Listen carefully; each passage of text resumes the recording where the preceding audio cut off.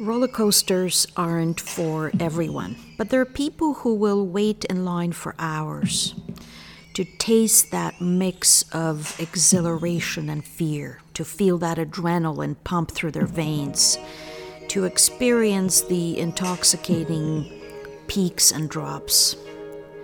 Lawyering isn't for everyone either. But if you're listening to this podcast, you likely enjoy roller coasters too, or at least you thought you would give this one a try, to experience moments of almost immeasurable satisfaction, but also times of great challenge and self-doubt.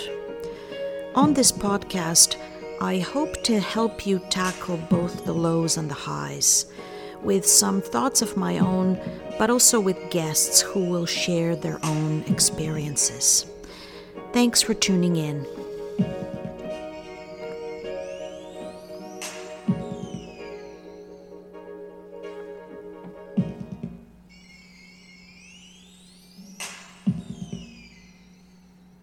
Hey, and thanks for joining me. I have thought a lot about interviews and interviewing over the years, from the point of view of someone who has sat on both sides of the desk, so to speak.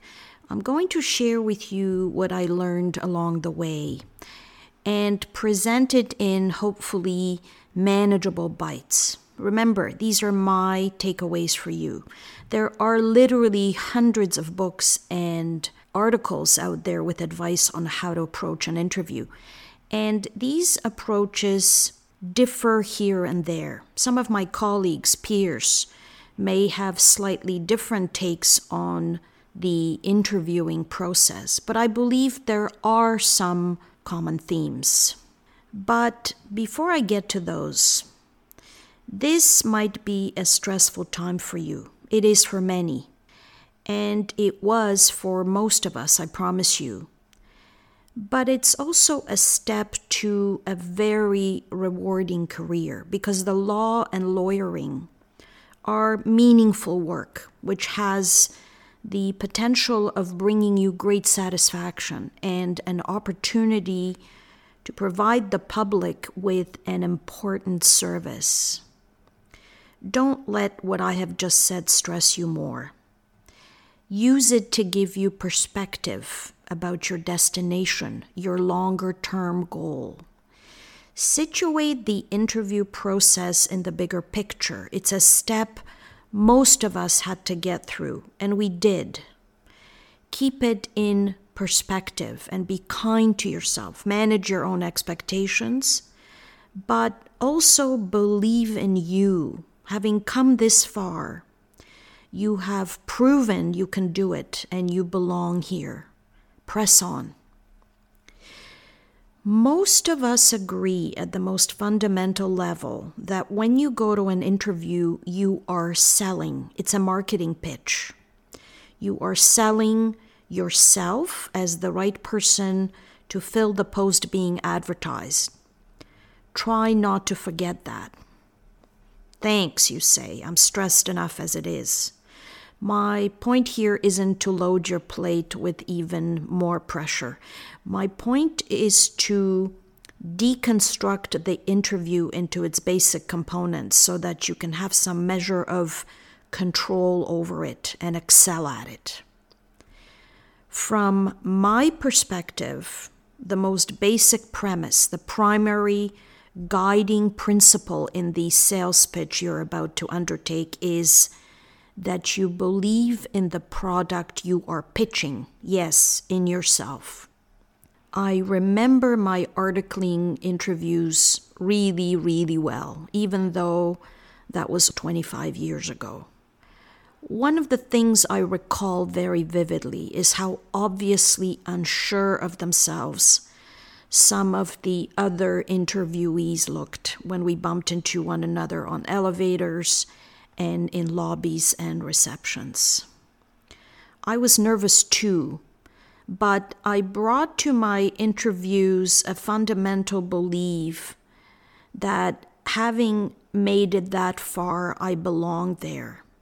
Yes, we were all nervous to some degree or another.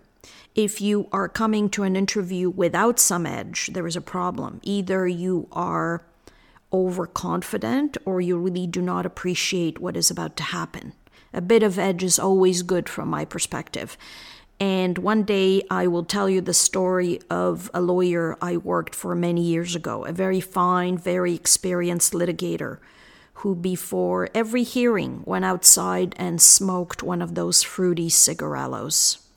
But that is for another time.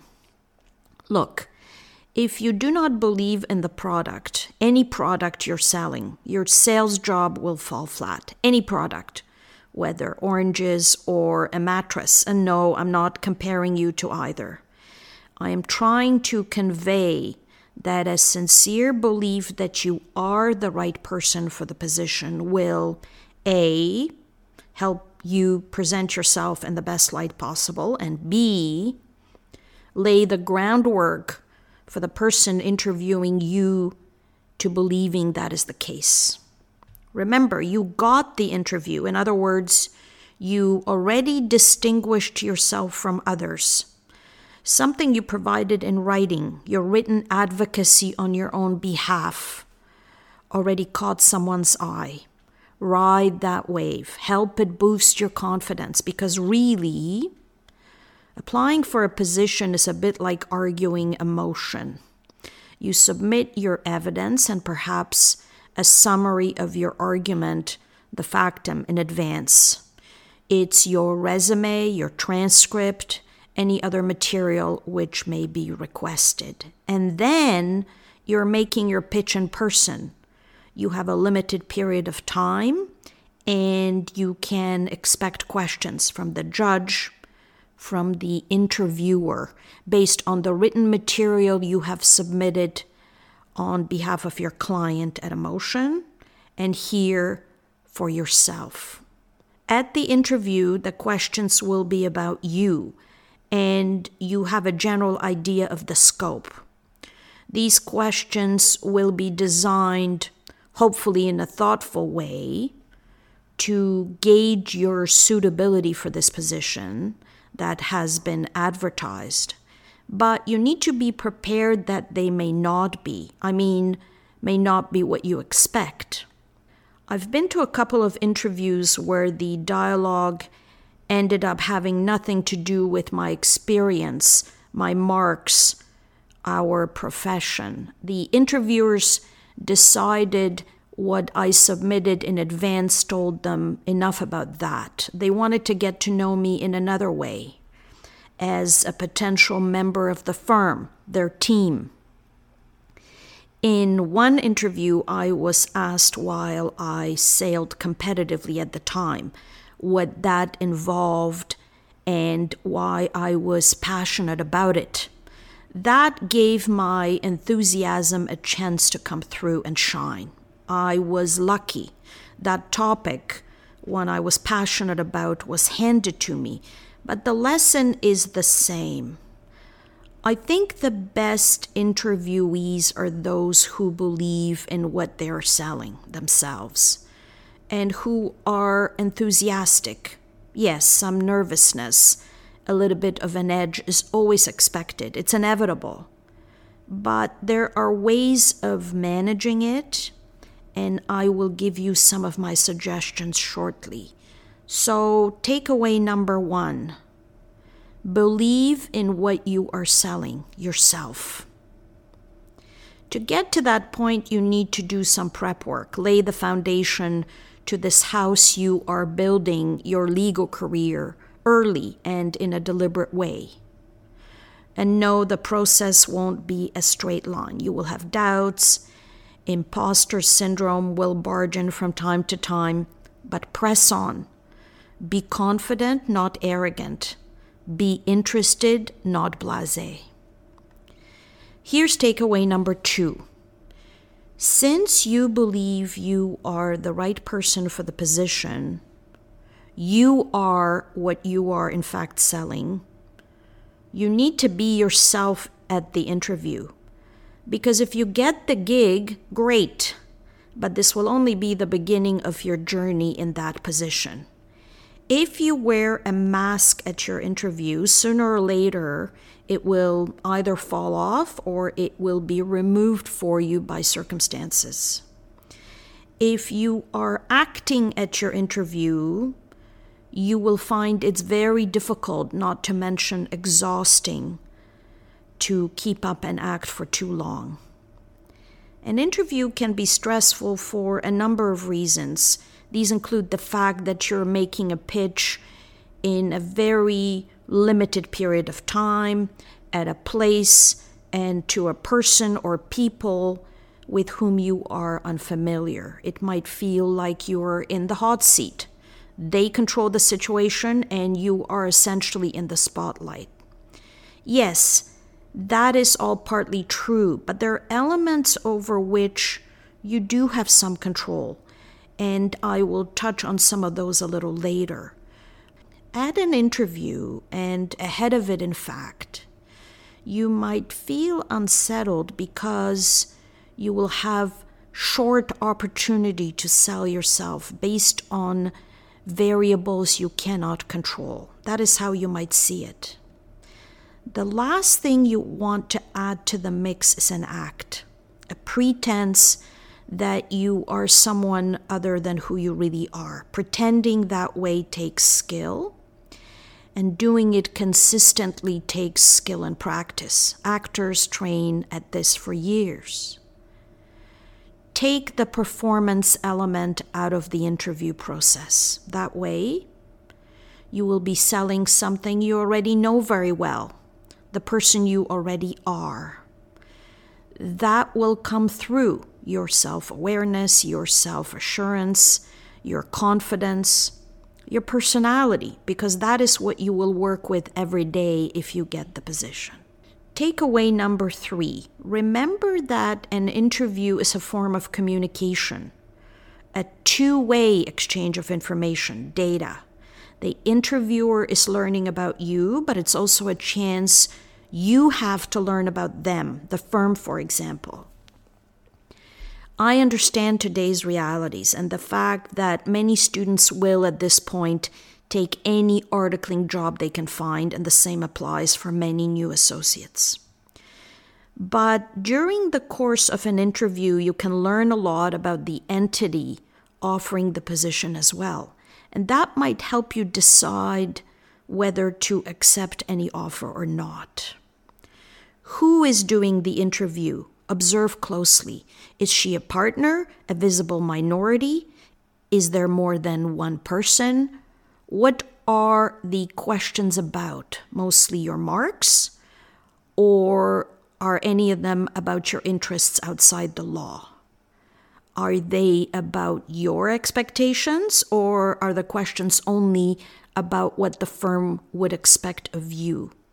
Listen to the questions, not only their content, but also what they tell you about the entity you're interviewing with.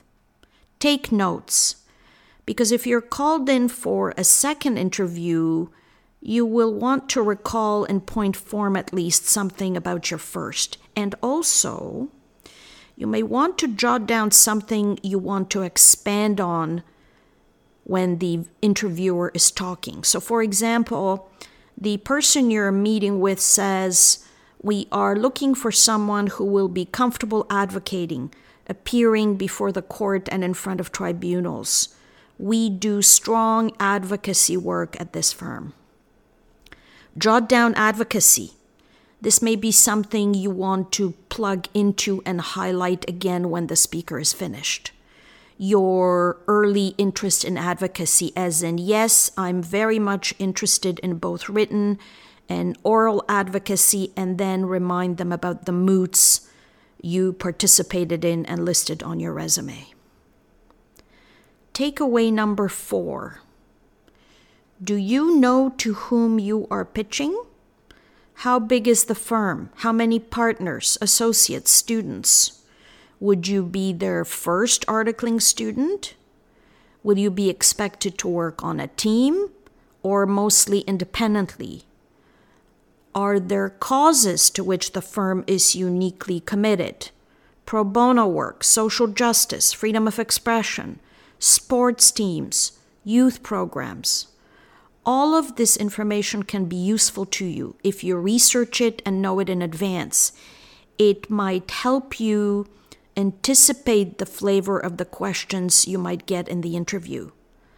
But it can also demonstrate through questions you may decide to ask that you have done your homework and that this is not just a generic, I will take any position I can get at this point interview for you, that you're truly interested.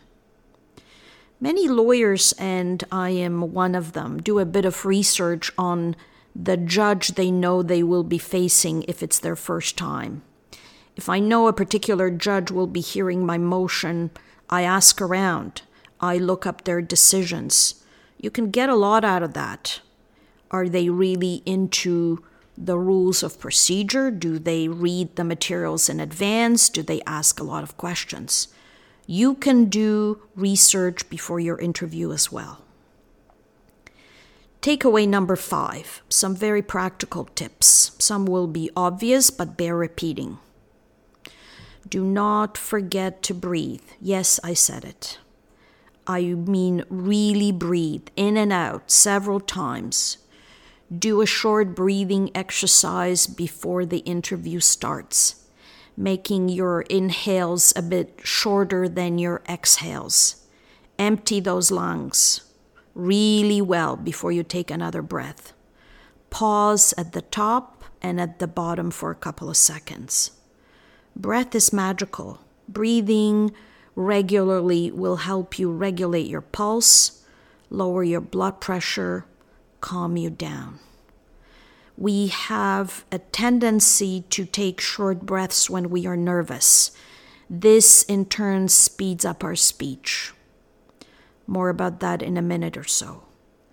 When you sit down, select a posture which is comfortable to you.